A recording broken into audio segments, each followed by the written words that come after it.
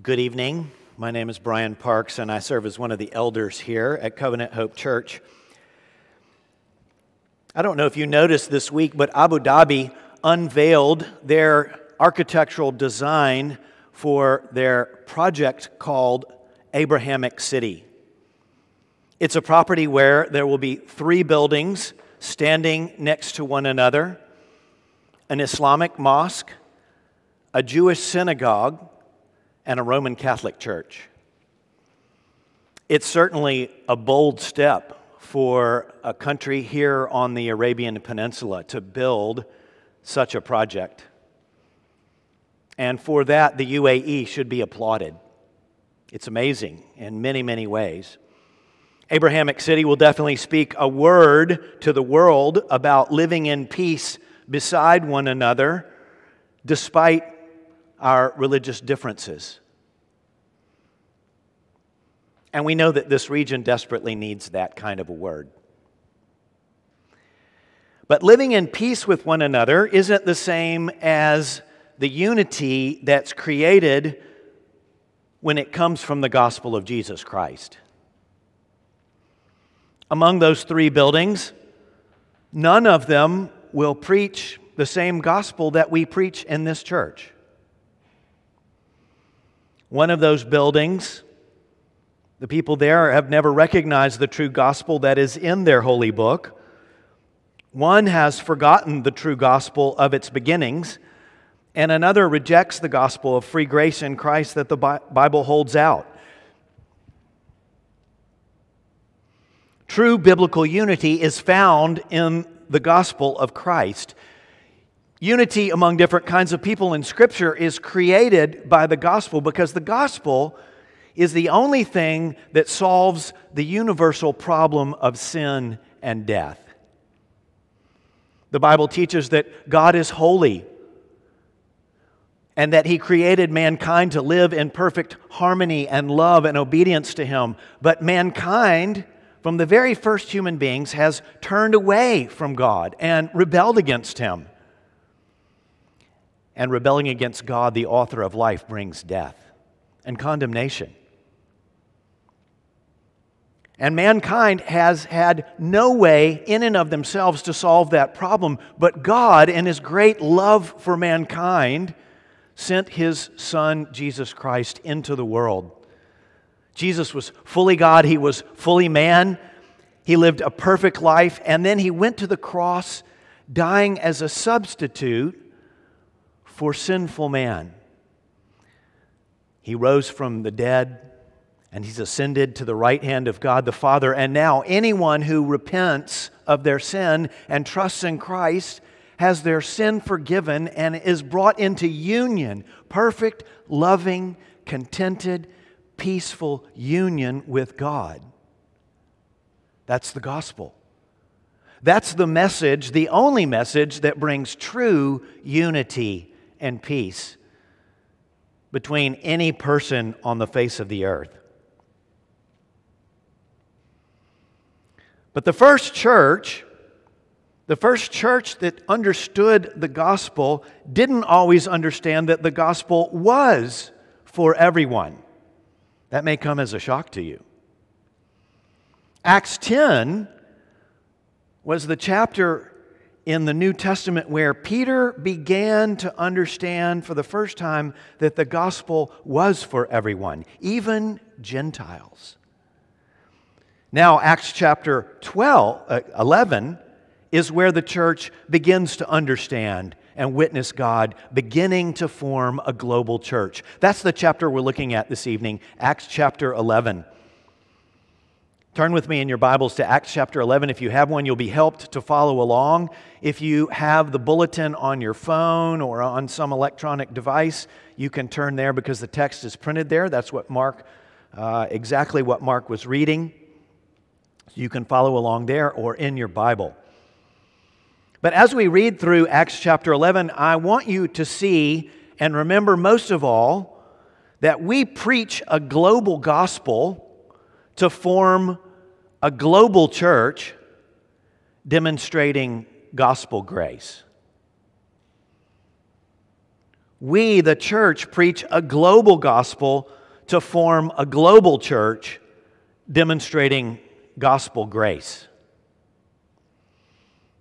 Jesus has been raised from the dead at the beginning of Acts chapter 1, I should say. And he's ascended then into heaven in Acts chapter 1 to the Father's right hand. He's alive, and all authority in heaven and earth is his. That's still true, by the way.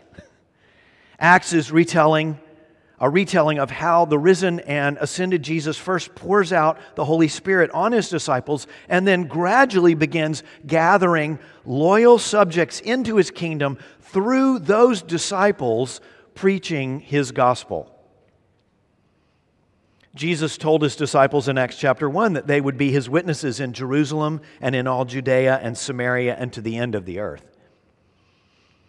Up until chapter 10, the church was only sharing the gospel with Jews. When they heard Jesus say, to the end of the earth, they might have thought to themselves, right, Jesus, we'll share the gospel with Jews all over the world. Now, there were some odd things happening in those intervening chapters between chapter 1 and chapter 10 and 11.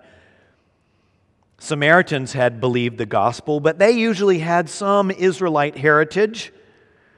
And Philip the evangelist had seen a God-fearing Ethiopian eunuch baptized and become a follower of Jesus the Messiah. But these Jews never would have even dreamed that people like you or I should or would trust in Jesus for the forgiveness of our sins. They never would have believed it. In chapter 10, God began to change their minds.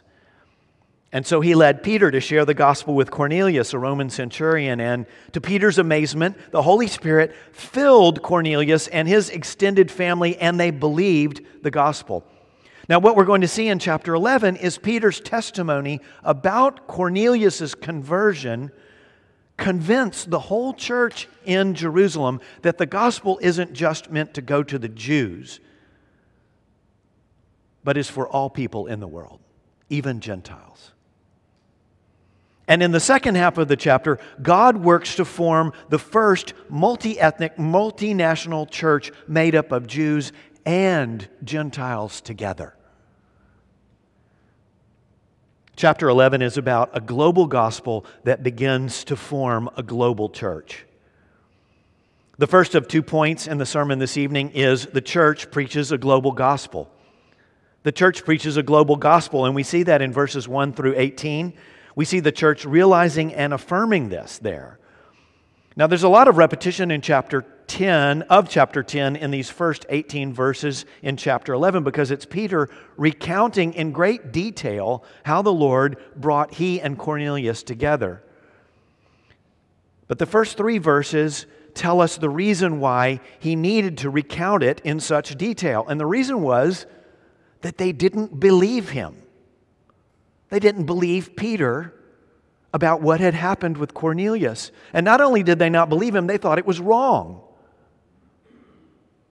They didn't believe that the gospel was intended for Gentiles too, and it seems that they thought the Jews and Gentiles should stay separate from one another. Look again at verses 1 through 3 there. That sets the stage. Now the apostles and the brothers who were throughout Judea heard that the Gentiles also had received the word of God. And so when Peter went up to Jerusalem, the circumcision party criticized him, saying, "You went to uncircumcised men and ate with them." The word had spread about Cornelius, and Peter went to Jerusalem to report about it to the whole church. Now, our ESV Bible, if that's the translation that you're using, uses this term, the circumcision party. But John Stott's commentary on the book of Acts convinced me that this really should just mean the Jews. Those of the circumcision, I believe is what it literally says. The Jews. The circumcision party would have been a group that developed later, which argued that for a Gentile to become a Christian, they first needed to become a Jew and to be circumcised, and then they could be saved by Jesus. So Judaism was kind of a halfway house to salvation. That's what the circumcision party would later believe. And this criticism of Peter is that he went to Gentiles and he ate with them. Now, there was nothing in the Old Testament that specifically forbade Jews from eating with Gentiles, but you can imagine how that practice had become ingrained in their lives. If you were a Jew and you were forbidden from eating certain foods, but a Gentile invites you over for dinner, there's a chance that you could be exposed or to even accidentally eat unclean food, and that would make you ritually unclean. And so the command to not eat unclean food becomes a rule about not eating at all with Gentiles. Don't even sit down at the table with them, lest you become ritually impure. So I imagine, for example, that there may be some Muslims here in Dubai that would be hesitant to actually enter into our homes because they fear that they'd be offered food that's haram without even knowing it. It would be that same kind of fear that would have driven the Jews to never want to eat with a Gentile. And you can imagine how that never wanting to eat with them became much more comprehensive. Don't even get near them. Peter's response to this criticism is to recount very carefully how God had led him to share the gospel with Cornelius and his family. He wants them to know that this wasn't just some plan that he came up with. It was God's plan. God led the whole introduction between Peter and Cornelius. Verses 4 through 17 are very close to Luke's original telling of the events in Caesarea from chapter 10 with a few important additions. For example, Peter tells them in chapter 11 here that 6 brothers from Joppa accompanied him. Now that would have been important to tell the Jews in Jerusalem because it would have been understood to be 6 independent witnesses of what happened. They could testify. Another detail that Peter reports is in verses 13 and 14. There, Peter says that the angel told Cornelius that Peter was going to bring him, quote, a message by which you will be saved. Now, that's a little detail that wasn't in the description of what happened back in chapter 10. You might remember that at the end of the sermon or during the sermon last week, we discussed how some theologians argue that since Cornelius was a Gentile who feared God, he was saved without faith in Christ. And so these theologians say that people in other religions who have no knowledge of Christ and the gospel, they can be saved apart from the gospel. We reject that idea. And this detail in Peter's recounting of the story here in chapter 11 further clarifies that Cornelius did not have forgiveness for his sins or a saving knowledge of God until he heard the gospel from Peter, until he believed and received the Holy Spirit. Why would the angel tell him that the message would be the means of his salvation if he was already saved? Clearly, Cornelius needed to hear the gospel, to repent and believe in Christ. Then in verses 15 and 16, Peter tells the Jerusalem church about an inward realization that he had when he saw that the Spirit fell on the Gentiles. Look with me at verses 15 and 16. Peter says, as I began to speak, the Holy Spirit fell on them just as on us at the beginning, and I remembered the word of the Lord, how he said, John baptized with water, but you will be baptized with the Holy Spirit. Jesus' statement that Peter's remembering is recorded back in Acts chapter 1, verse 5, just the 5th verse in this whole book. Peter thought of the Jews and the Gentiles as us and them. But he realized at that moment when he saw the Spirit fall on those Gentiles that Jesus had been teaching them that there is no us and them in His church. There is only we. Everyone who repents and believes in Christ receives the Holy Spirit. And the Spirit that fills us when we trust in Christ is the thing that we have in common with all other believers across the world and even across time. And that commonality is greater than any of the differences that we have between us. Any of them. Peter's conclusion in his defense is that if God gave the Gentiles the same gift as He gave us Jews on the day of Pentecost, how can we stand in God's way? This is God's doing. And the answer, of course, to that rhetorical question is, we can't stand opposed to what God has clearly done. Verse 18 says, when they heard these things, they fell silent. And they glorified God, saying, then to the Gentiles also God has granted repentance that leads to life. One famous theologian says about Peter's Jewish critics, their criticism ceased and their worship began. The church in Jerusalem was convinced. Their minds were changed. The gospel was for Gentiles too. And if God led Peter to share the good news with them, they should too. The gospel is truly a global gospel. It's for all people, no matter where they live or in what period of time they live in. This is one of the reasons that we pray for different people groups in different countries around the world. I hope that there's a rare Saturday when you come to one of our corporate worship services that you don't hear us pray for other people groups around the world or other countries. Did you hear Mark pray for the people of Thailand just earlier? That's ordinary for us. We want it to be typical. We believe that because all people are condemned by their sin and Jesus' death and resurrection can save anyone who believes, therefore we pray that God would send missionaries to all people. We pray for Bibles to be made available in all languages. We want to see true churches planted in every country among every people group. And we want to work to that end, to give to that end, to pray to that end, maybe even to go to that end. You may not be able to take the gospel around the world yourself, although there's a lot of you that do get to travel around the world quite a bit. But we can pray, and God hears and answers our prayers for the gospel to go and to bear fruit throughout the world.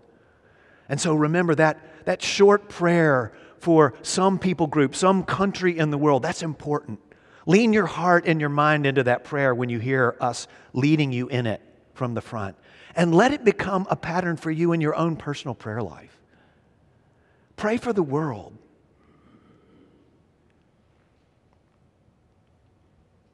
One of the things that you might do is subscribe in your email to the Joshua Project. The Joshua Project sends out emails every day into my inbox that tells me about another people group. It tells me about the religion that is predominant among that people group. It tells me where they are. It tells me about the obstacles to the gospel among them. It tells me if there are any, maybe even just a few percent of that people group who have trusted in Christ. And they lead me to pray for them. That's one thing you can do. It's also important to see in this recounting of Peter and the way that the church responds, the humility that they had. Do you see the humility there? The gospel had made their hearts soft to hear and to be led by the Spirit of God. And this moment in the church was a moment when they saw that they had gotten something wrong. Led by the Spirit and convincing evidence, they changed their minds on an important theological point of belief.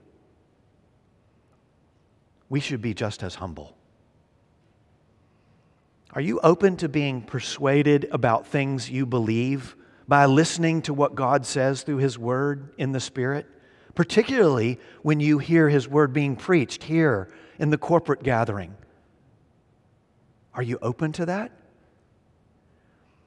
Now, we should hold tightly to the theological points of greatest importance which the church has believed for over 2,000 years. We shouldn't toss those to the side by any means. Things like the divinity of Christ, things like the humanity of Christ, the necessity of His substitutionary death on the cross for our salvation, or the Trinity, for example. Now, we hold tightly to those things. Those are of first and primary importance. But we need to humbly approach other secondary theological issues, ready to search the Scriptures and ground our faith in what it teaches, no matter what we've grown up believing. I admire wise theologians who are willing to say that they're wrong, that they've changed their mind about these secondary or tertiary issues. Wayne Grudem, for example, has changed his mind on issues like the biblical grounds for divorce or his understanding of the days of creation and other biblical issues. Tom Schreiner has changed his mind about the millennium and the end times several times. These are men who are very wise, very intelligent, very knowledgeable about God's Word. And yet they've been humble enough to say, I think I was wrong. Being willing to admit we were wrong is an act of humility enabled by the Spirit that softens our hearts and leads us into all truth. Praise God that the church in Jerusalem was being led by the Spirit, that they were humble and open to correction from the Lord Himself. Their humility would ultimately lead to you and I having the gospel preached to us. The church now understood that they preached a truly global gospel, not just a gospel for Jews. And because of this realization, God began to work to establish the first of what would become many global churches. Churches made up of either Jews and Gentiles or eventually just Gentiles. In verses 19 through 30, we see a global church demonstrating gospel grace. And even today, a global church demonstrates gospel grace.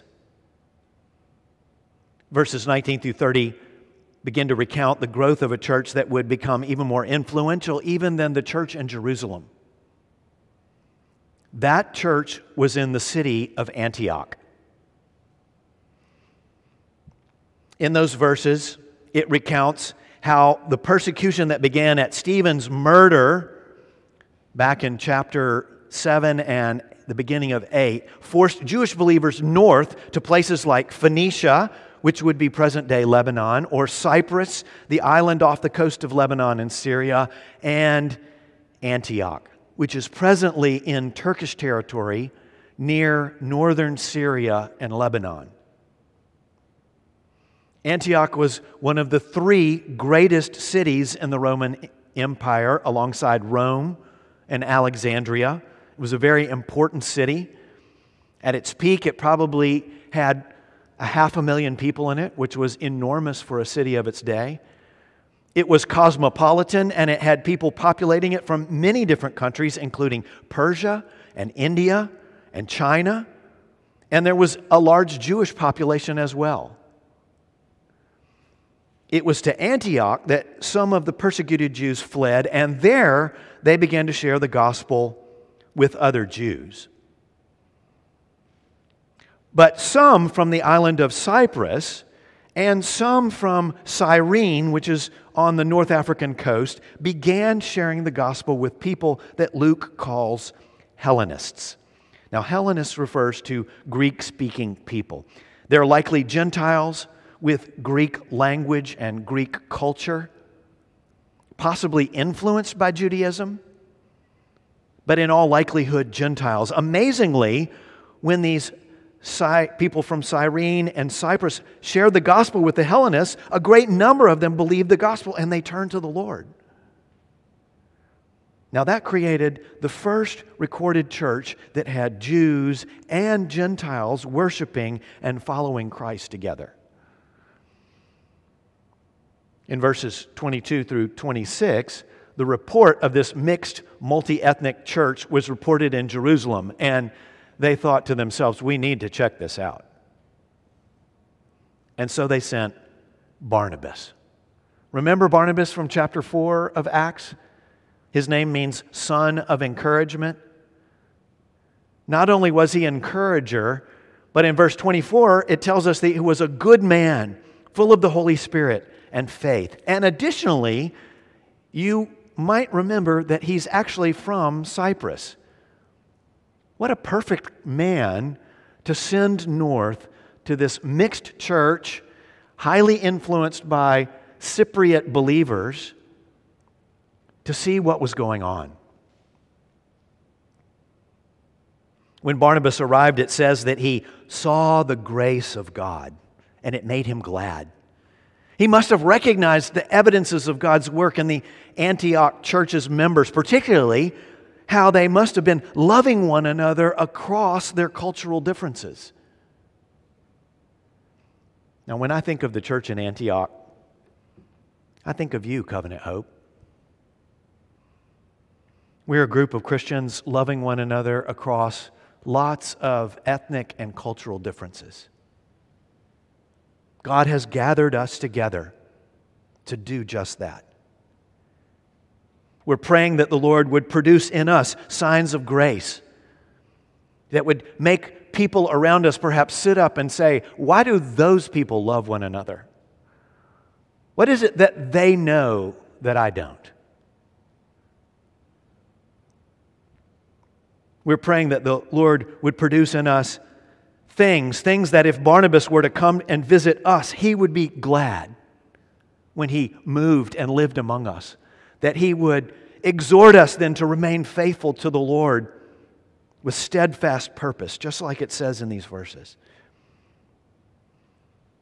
As Barnabas exhorted and taught them, they saw even more people come to know the Lord. They were sharing the gospel still.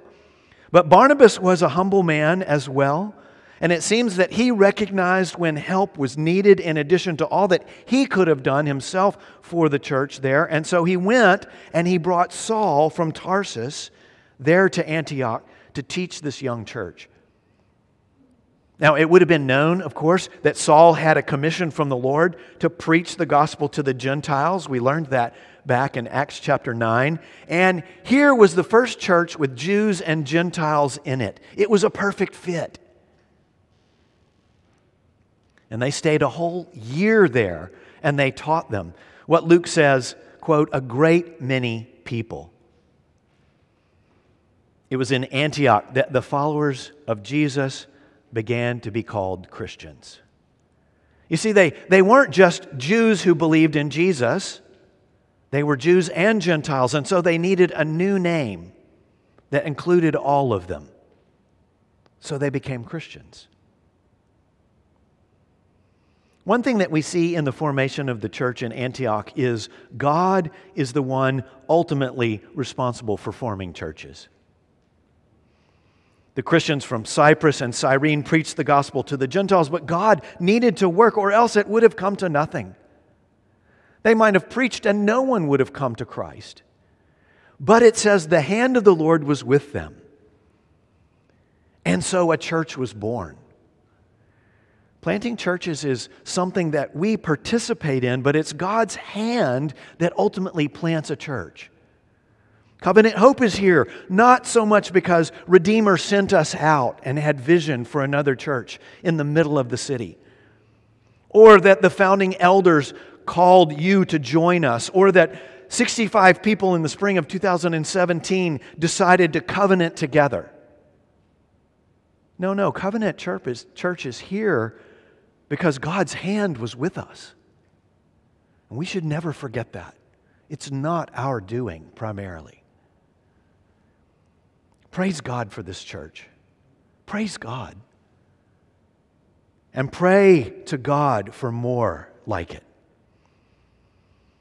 The second thing that we might notice is that Christians belong in churches. That may seem obvious, but Christians belong in churches.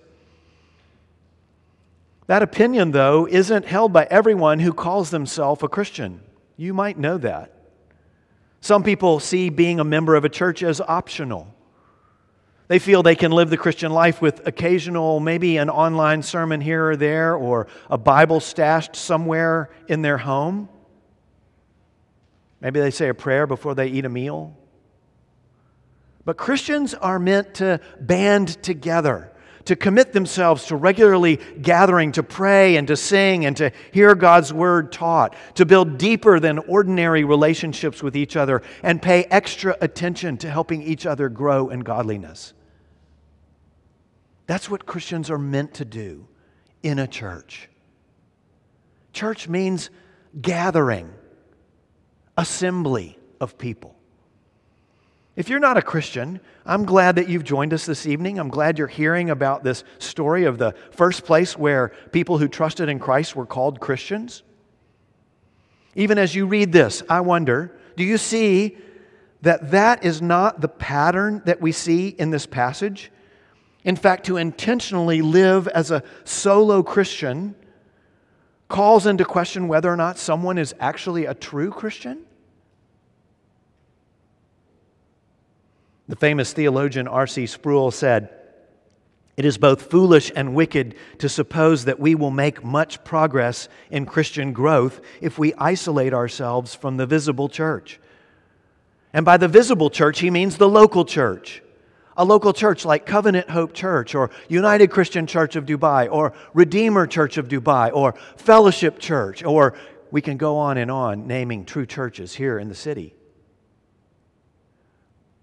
If you consider yourself a Christian, the pattern of life that God's Word presents to you is one where you find and join a local church. You can explore doing that at our next membership class. I encourage you to do that.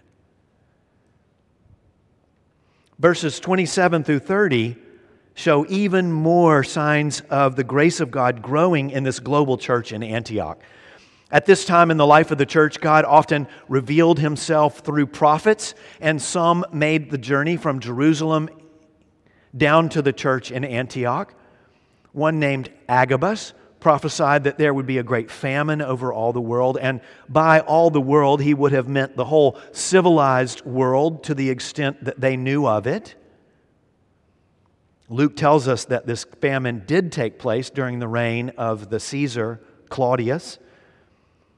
And when the famine hit Judea and Jerusalem particularly hard, the church at Antioch decided to take up a collection, each as they were able, and they were sending it to the church in Jerusalem. Saul and Barnabas would be the ones to carry it back to the church in Jerusalem. Even more evidence of grace in this global church.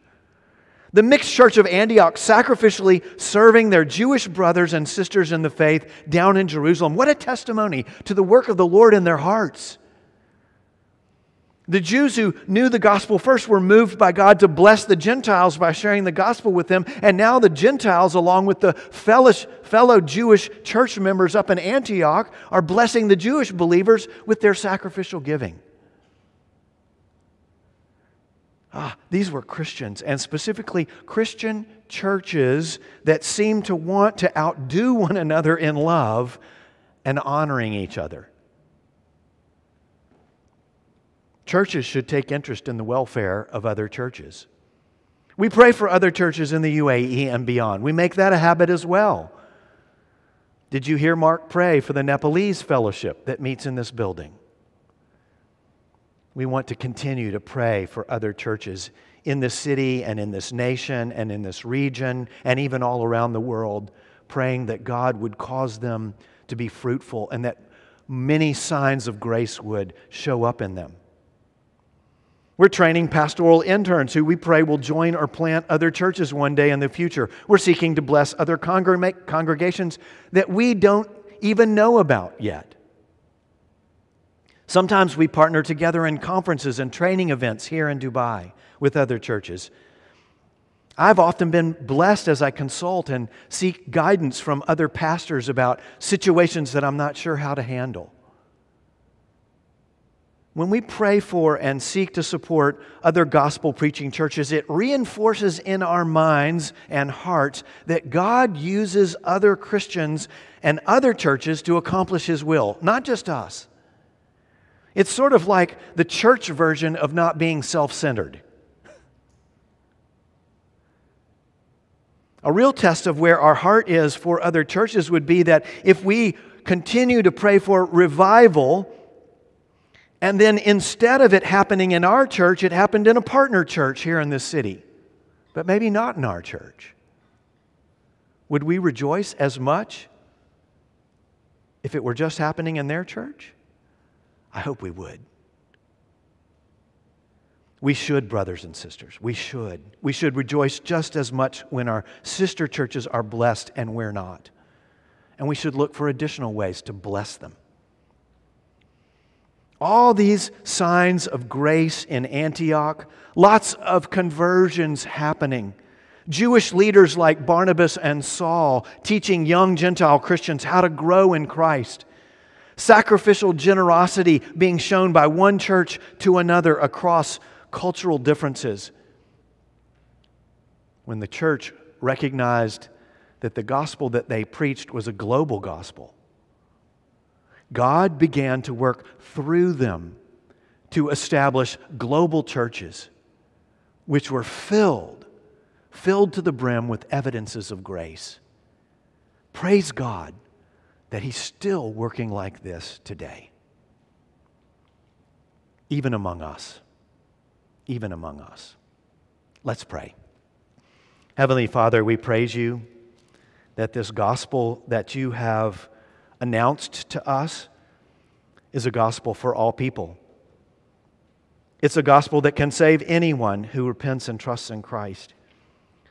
We pray, Father, that You would help us have that mindset and a great love for all the people of the earth, all the people even around us here in Dubai, where there are so many different nationalities, so many different ethnicities, so many different cultures, that we would share this gospel with them. Oh Lord, cause more churches to be founded, to be planted, and cause Your grace to be shown among them. In Christ's name we pray. Amen.